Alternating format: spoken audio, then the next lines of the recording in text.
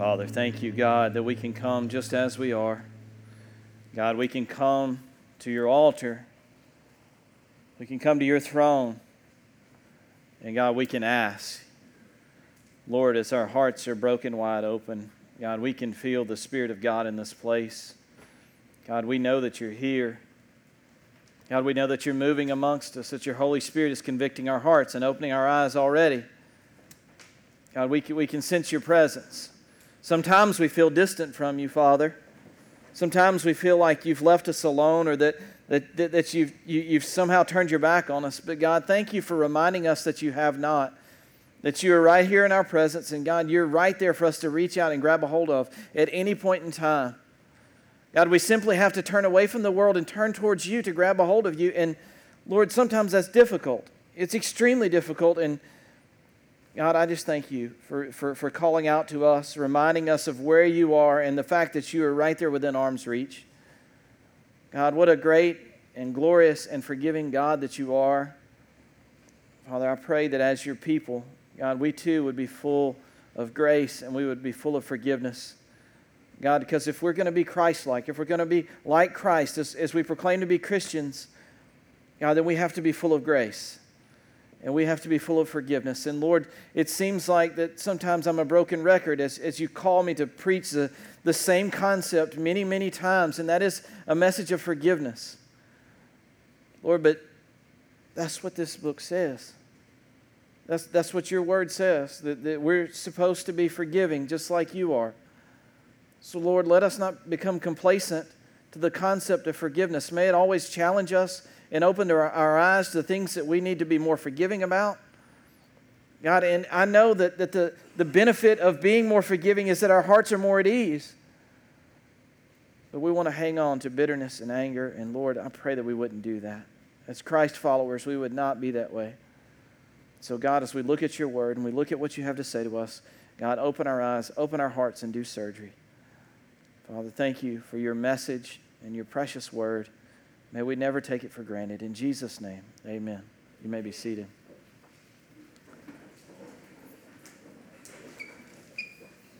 You know, I was having a discussion with somebody the other day, and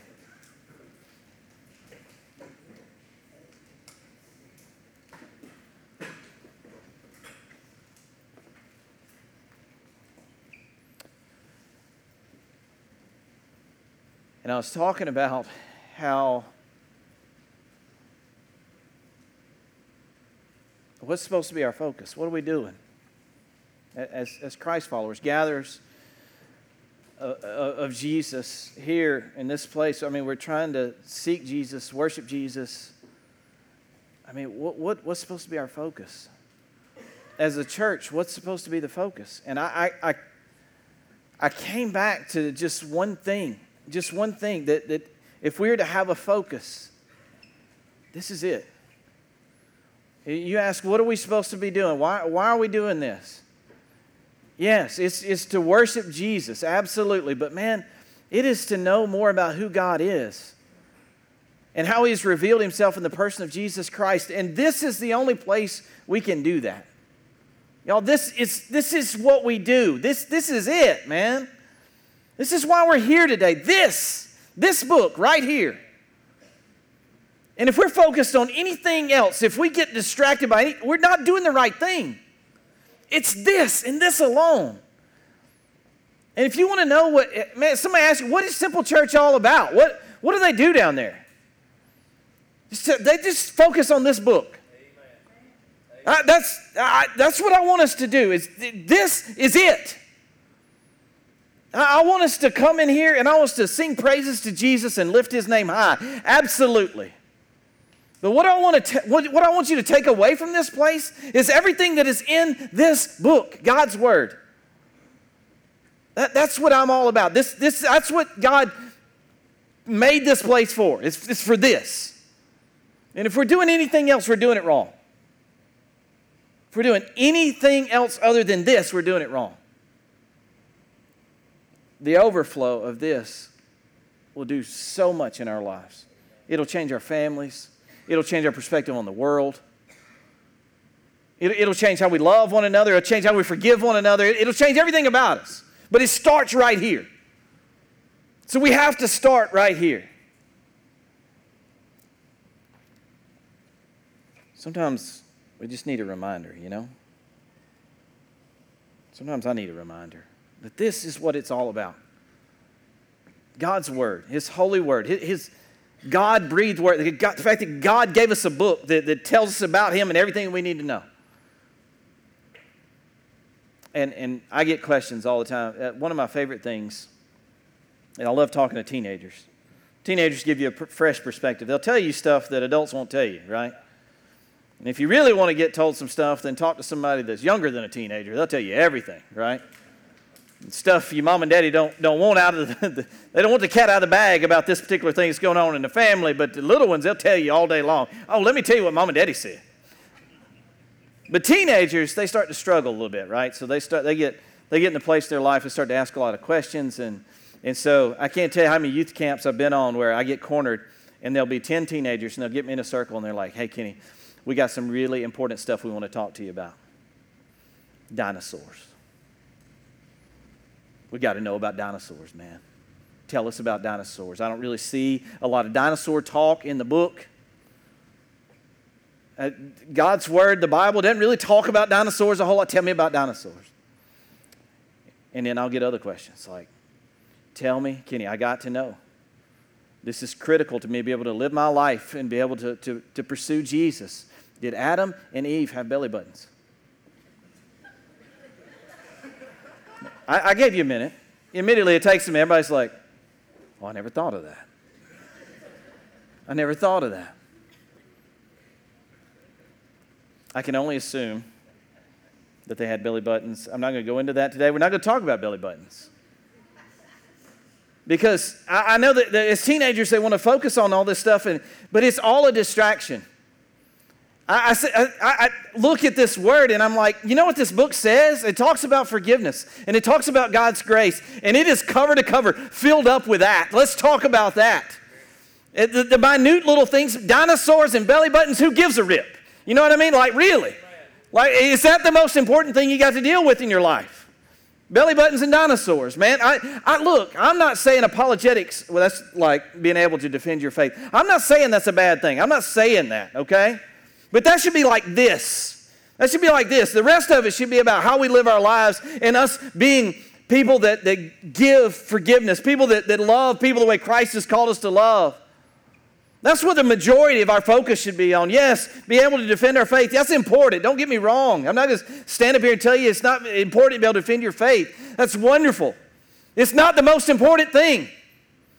It's not the most, what this book shows us is what the most important thing is being able to forgive people and love people. We've been in Joseph forever talking about this series, Extreme Makeover, Home Edition, because Jacob's household needs an extreme makeover. These people are all jacked up. They got a jacked up family. Some of us got jacked up families. Some of us are living with junk in our past that we ain't dealt with and we need to deal with, and God's bringing that to light, and some people are. Some people are responding to God, and God's changing their life. He's changing their family. He's changing everything about the way they think and all that they say, and it's happening through God's Word. God takes a zoomed-in picture of Joseph's life. Why? Why? I mean, we got all these pages. He could be talking about anything, man. I mean, Moses recorded all this stuff in Genesis, and he spends like a little bit of time in the first chapter talking about creation, and that's one. But man, we get to Joseph, and it's like chapter after chapter after chapter about what? I mean, we've been in this for weeks, right? Looking at Joseph. Why? Who cares about this one dude's life? What's the big deal? Because it's about forgiveness. It's about being wronged and stuff not working out right in our life, and stuff not working out really fair in Joseph's life, and his brothers hate him, wanted to kill him, sold him into slavery. Finally, they start starving. They got to go somewhere, and it turns out they go back to Joseph, and he's in Egypt now, man. One thing leads to another, and Joseph's in Egypt. He's second in command, and he's the one in charge of handing out food. His brothers are hungry. They come to Egypt. They get some food.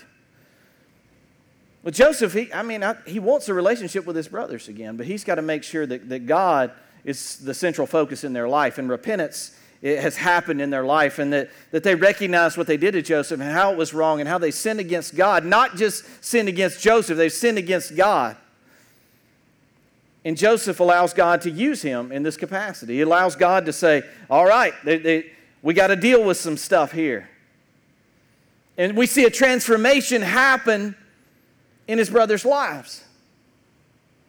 A radical transformation. They go from throwing a brother into slavery and wanting him dead to now they're repentant. And when one brother is shown favoritism now, man, they're okay with that. And when one brother, what happens is Benjamin, the youngest brother, that he gets set up by Joseph, and he's at a point where like he's going to get the blame. And they said, you know what? Pharaoh's manager says, you know what? Since he took it, we'll just take him into slavery. The rest of y'all can go home. And the other brother said, no, that's not the way it's going to go down. So what's going to happen is we're all going back with you, and we're all going to take the blame now. That's a far cry from where they were previously when it was like, well, we'll just sell one of them off into slavery to make a little cash. Now they're like, one of our brothers is going into slavery having done something wrong. We're all going back, and we're all going to take the blame for it. And Judah's stepping up, and he said, you know what, Father, talking to Jacob, you know what, Father, I'm going to take full responsibility for Benjamin. He's my responsibility. And he's like, I can't even go back to my dad if Benjamin's not with me. So these are a changed people. Joseph's brothers are different, man.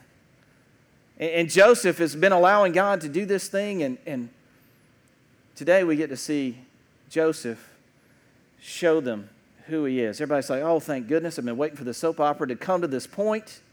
Kenny, you've been dragging this thing out for week after week after week. We've just been going chapter after chapter. It's okay. God drug it out for a reason. It's all right. We're going to trust God on this. If he drug it out, we're going to drag it out, okay? So that's what's been happening. Finally, we get some relief.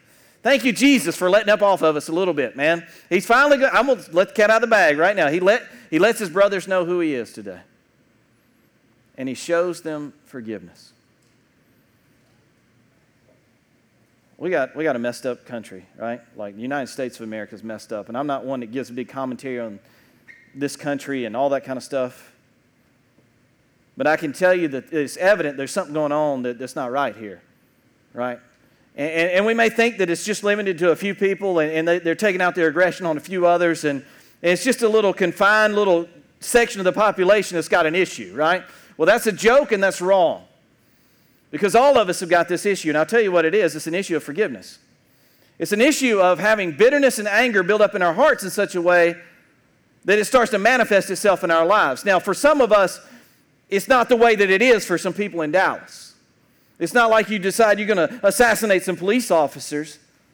It's not like that. But listen to some of these statistics. Do you know that 80% of murders happen against somebody that person is related to or is in a relationship with some way or another? 80%. 80% of deaths that are caused by murder happen by somebody that they know or related to or in a relationship with in some way or another. That's a lot. That's a whole heck of a lot. You realize there's some estimates that say that 60,000 kids a year die as a result of their parents beating them to death. In the United States of America, there's something like 60,000 a year that die as a result of their parents beating them to death. Do you realize that more kids under the age of 5 die from their parents killing them than from disease? Do you realize that? But no, we don't have an issue. It's just a little section of the population. It's just a little limited portion of the population. The reason that stuff happens is because people are letting bitterness and anger and malice and all that kind of stuff that the Bible talks about, letting it build up and it becomes rage inside of them. And if you are trying to sit there and pretend that can never happen to you, you're lying to yourself. Because there are people in this room right now that I know that there's somebody that has hurt you, somebody that has wronged you, somebody that has stabbed you in the back, and you really do. You have the inward appearance of wanting to kill that person. Do you realize that Jesus said this? He said that there's no difference between hate and murder. The hate and murder are the same thing. The only difference between hate and murder is the outward exhibition of what you do, the outward expression of what you do. They're both the same in the heart. They're both the same. It's because we're not willing to give forgiveness. We're not willing to offer that up. And that's what this book is about, cover to cover. That is this particular passage on Joseph. It is all about forgiveness. So let's jump in. Let's look at God's Word, Genesis 45. I got to set things up for you a little bit. I told you just a second ago that they found this silver bowl. It's a special bowl. We won't go into all that. It's a special bowl.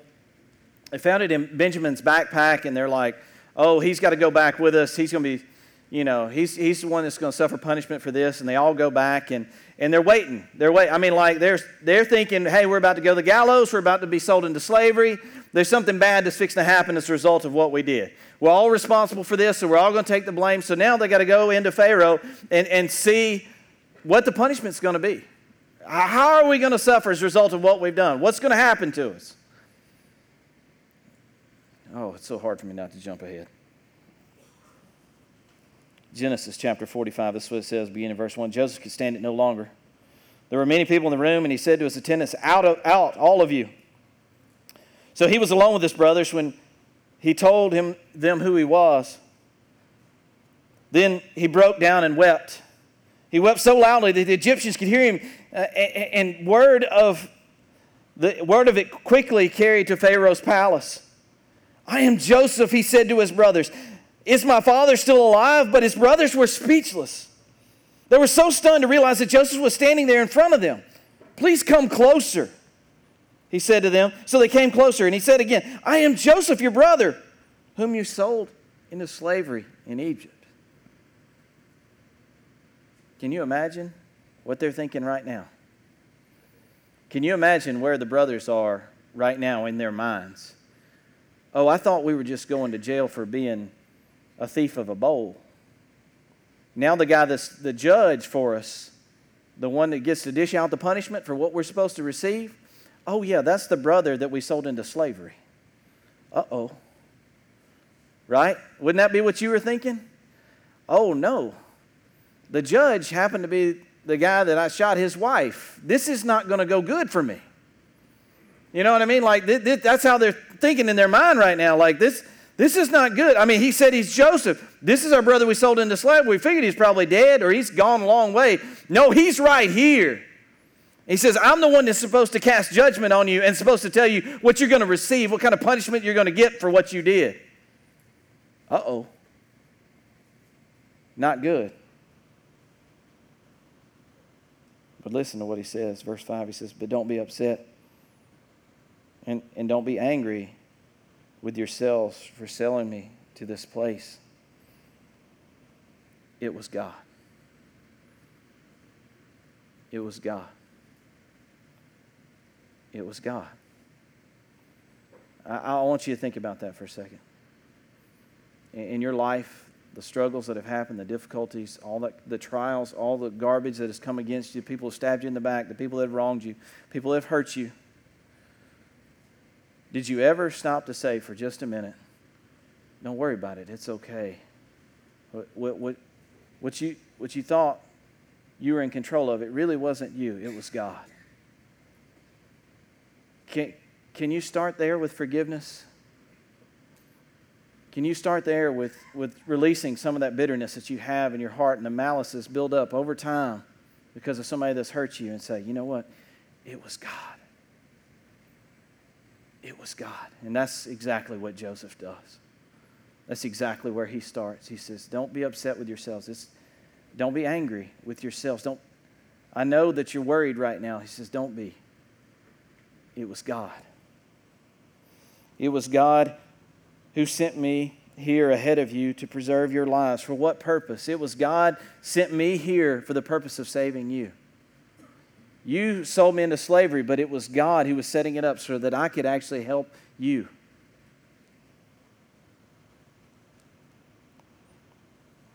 This famine that has ravaged the land for 2 years will last 5 more years, and there will be neither plowing nor harvesting. God has sent me ahead of you to keep you and your families alive, to preserve many survivors, So it was God. Once again, it was God. Who was it? Why did this happen? How did it happen? It was God.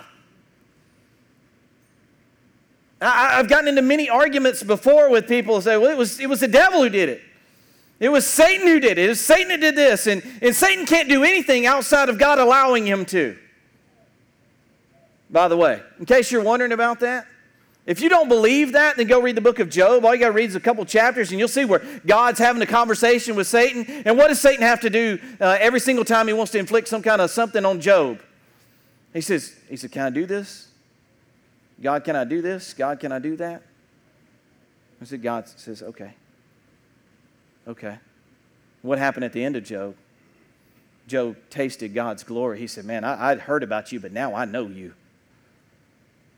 Because God allowed it to happen. The devil made me do it. The devil did this. The devil did that. God allowed the devil to do that. Yes, it may indeed have been at the hands of Satan, and he may have tempted you or whatever, but I'm telling you, God allowed him to do that for some purpose. Now, you have a choice as to how you respond to it.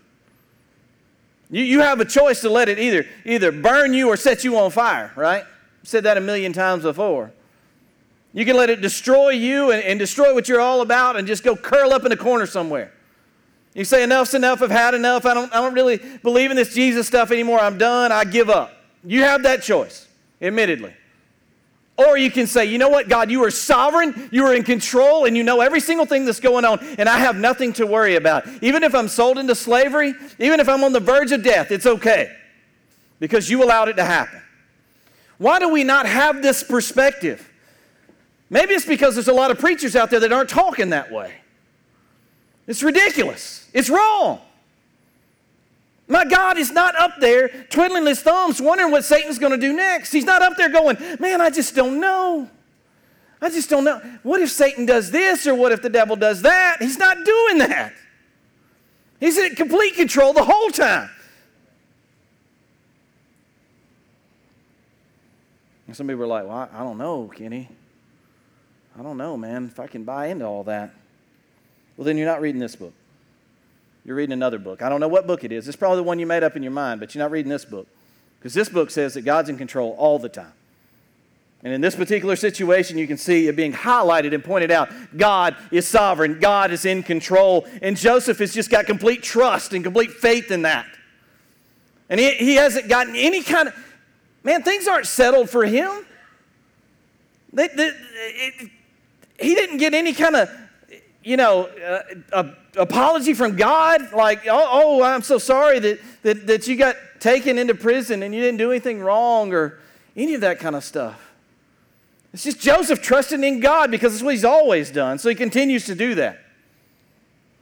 And he points it out to his brothers. He said, it was God. It was God who sent me here, not you. And he is the one who made me an advisor to Pharaoh, the manager of the entire palace, and the governor of all Egypt.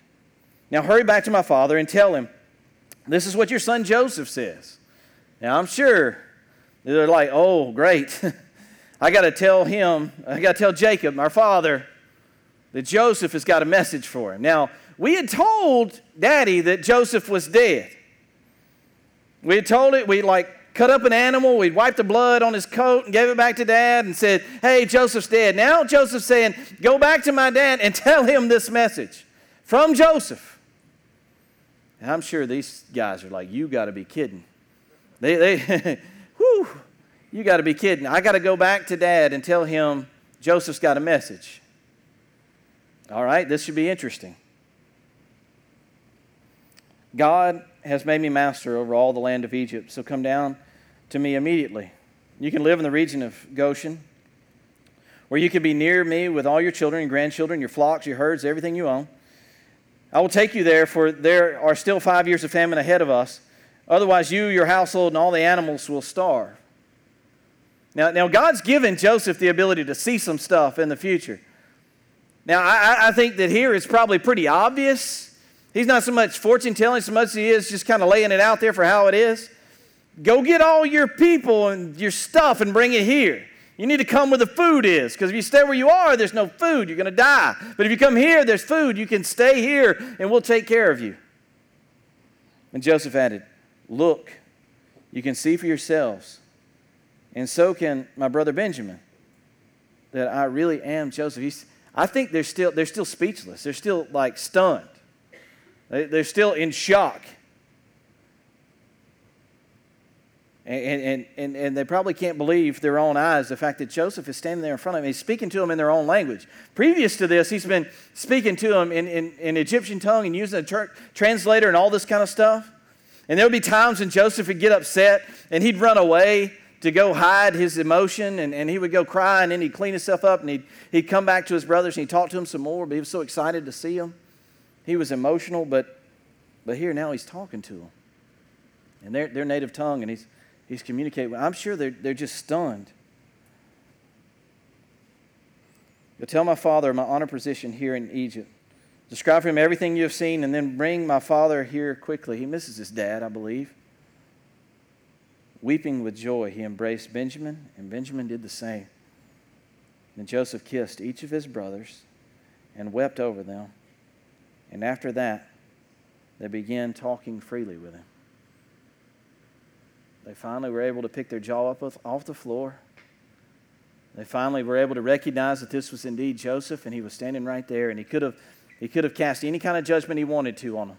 He could have had their heads on a platter that day if he'd have just said the word. But instead, he has shown them grace, and he says, you know what? Instead of death, I want you to all come here, and you all be near me so that you can live.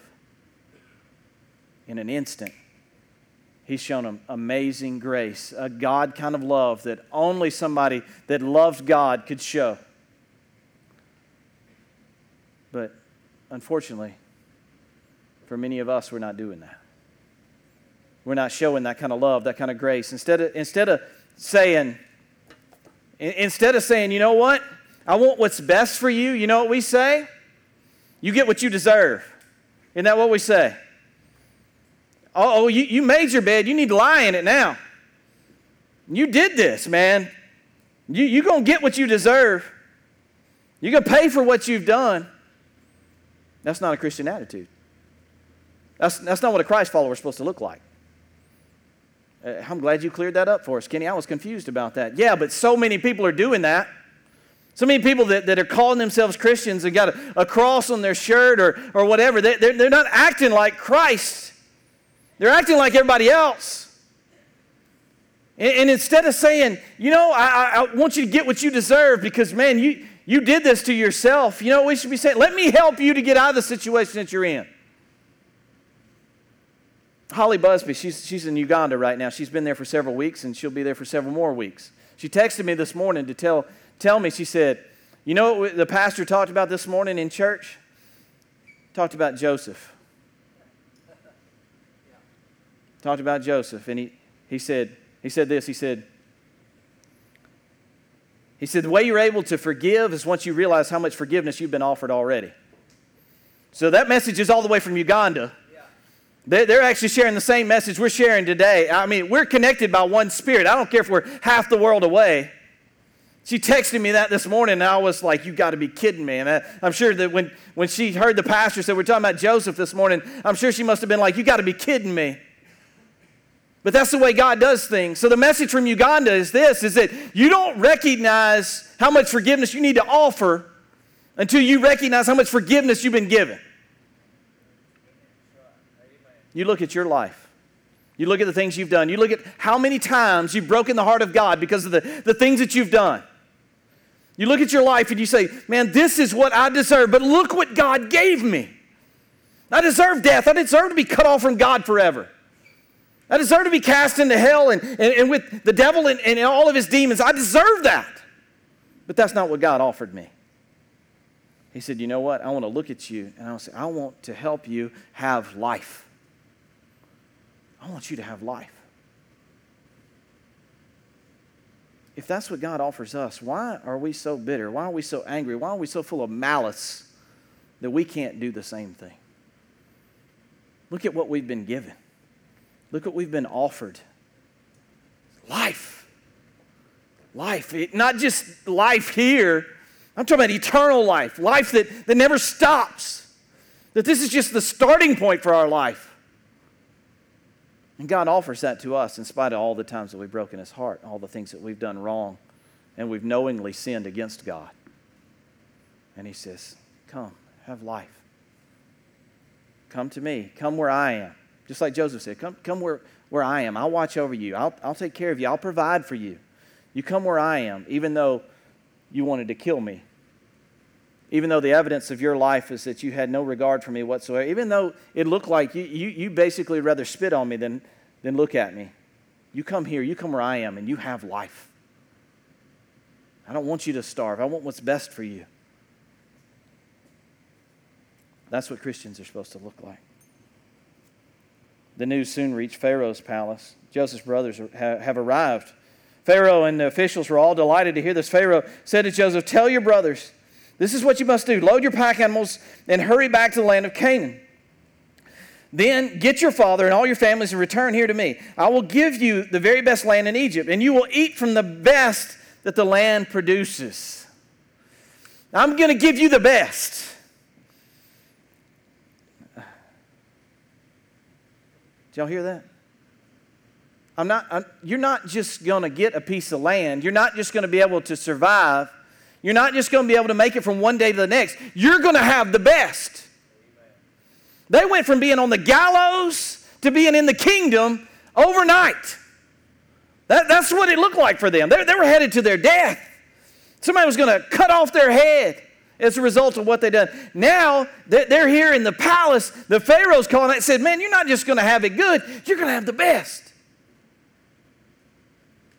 Why do we have so many people resisting that and not coming into the kingdom of God? I don't get it. I don't understand. I'll spend my whole life up here preaching it, but there'll be some people that will refuse it. And they'll say, I don't want the best. I'd rather hang on to my bitterness and anger. Because you know that the Bible says that if you can't forgive other people, then God can't forgive you. That if you're going to truly be Christ-like, you're truly going to come to Christ. And you say, God, you own everything, that He's got to own that part of your life too. So if you're holding that bitterness and that malice, that's not Christ-like. You're not a Christian. That's what God is saying to you. Pharaoh says, you're going to have the best. Come here. We'll watch over you. We'll take care of you. We'll give you the best. And Pharaoh said to Joseph, tell your brothers, take the wagons from the land of Egypt, carry all your little children, your wives, and bring your father here. Don't worry about your personal belongings, for the best of all the land of Egypt is yours. Leave your old self behind. Wow, if that doesn't give you cold chills, I don't know what will. He says, leave your junk back there in Canaan. Leave the old stuff that's dying and withering, and it's not benefiting you at all. Just leave it behind, because you got the best. You just come over here, and we're going to give you the best. This is the gospel, people. This is Jesus, man. This is the change that happens in people's lives. People are still hanging on to their own junk, and they want to bring it over to the new place. And I'm like, just let it go. Just come down here to the altar and let it die. Say, I don't need it anymore. I don't need the stuff I used to hang on to. I don't need any of that. I got the best. Why am I going to hang on to the old dirty rags when I got linen that's pure white? Amen.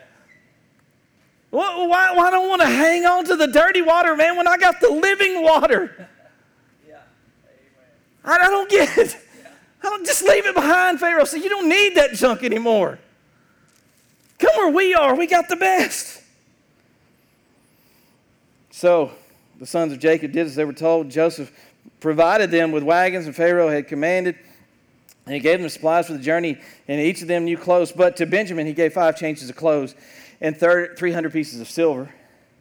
He also sent his father 10 male donkeys loaded with the finest products of Egypt and 10 female donkeys loaded with grain and bread for the other supplies they would need on his journey. Whew, I'm out of breath.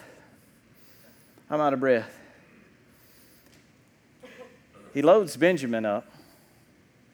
He gives him some extra change of clothes.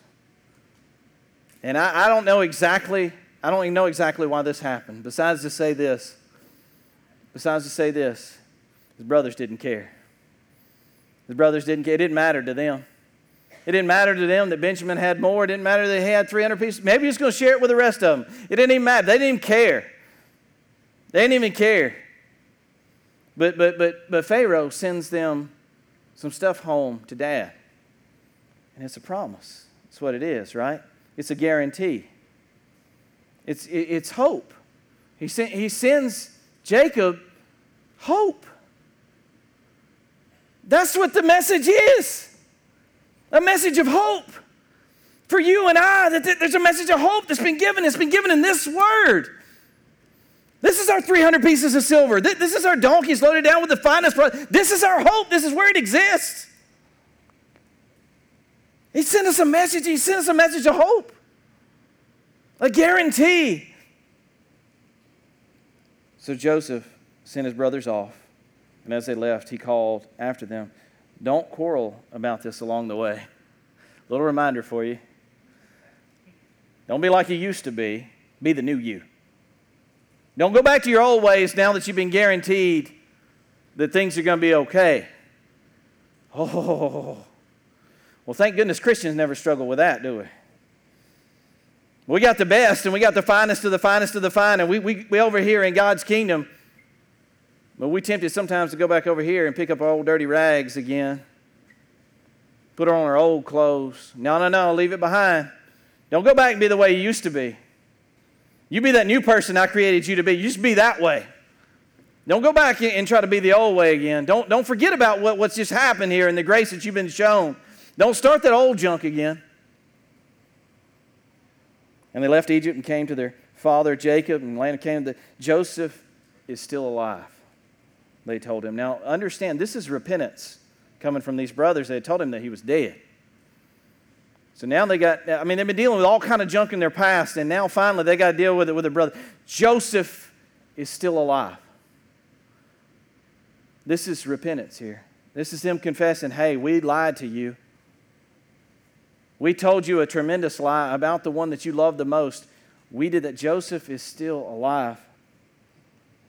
And he is governor of all the land of Egypt. Jacob was stunned at the news, but he couldn't believe it.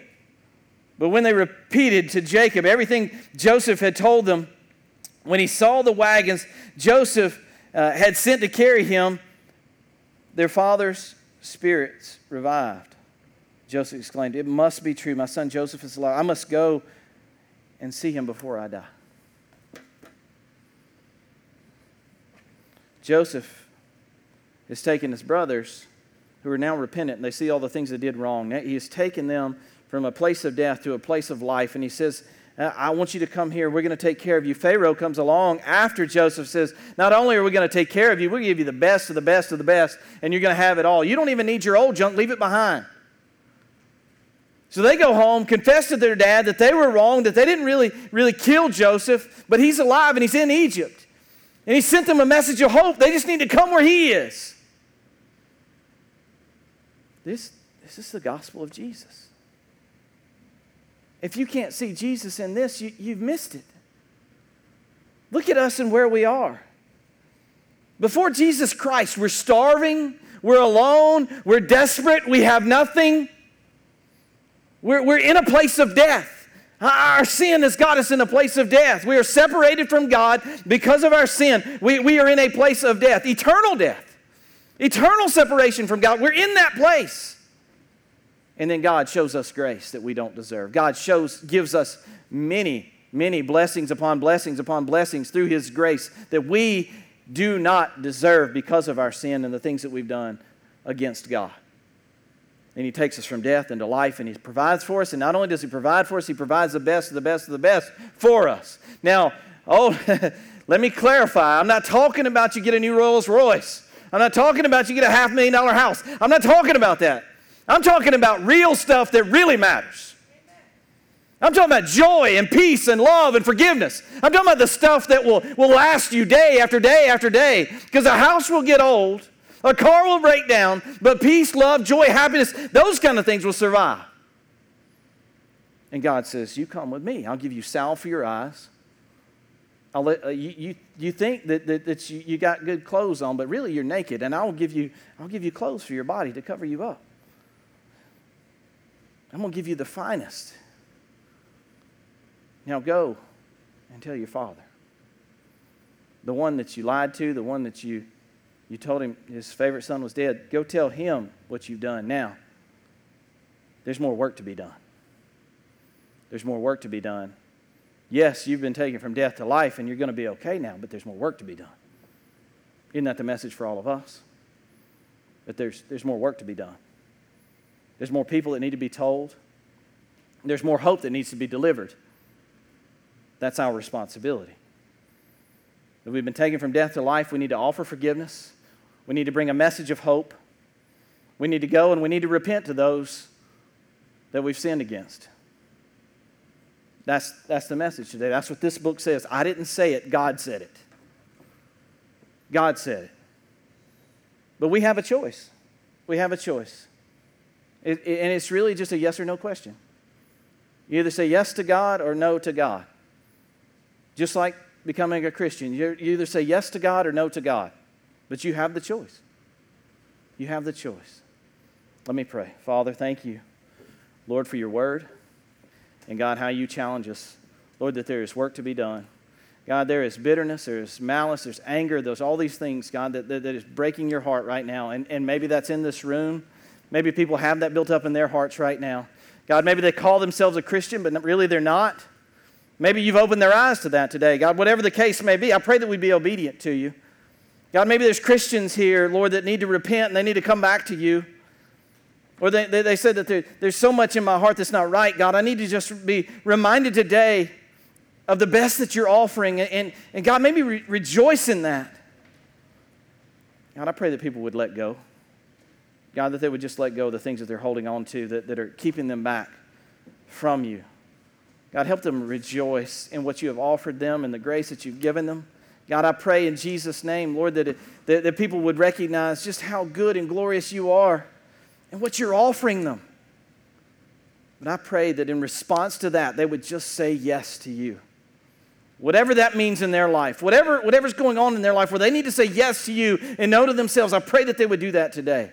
Maybe it's in the area of salvation. Maybe they don't have a relationship with you and they just need to say yes to you today and no to themselves. Maybe it's in the area of forgiveness. They need to say yes to you today and no to themselves. God, maybe somebody here is struggling with things that are going on in their life and they're blaming the devil and they're saying, the devil has done this. But you've just opened their eyes today that the good and glorious God that you are, God, you've offered them true life and true peace and true happiness. And they need to say no to the temptation of blaming it on something else and say, yes, God has offered me greatness. Whatever the case may be, I pray that we would just say yes to you today. Now, this is your time. When you speak to hearts, may people respond to you as you see fit, God. In the holy name of Jesus, our King, I do pray. Amen. Would you all please stand?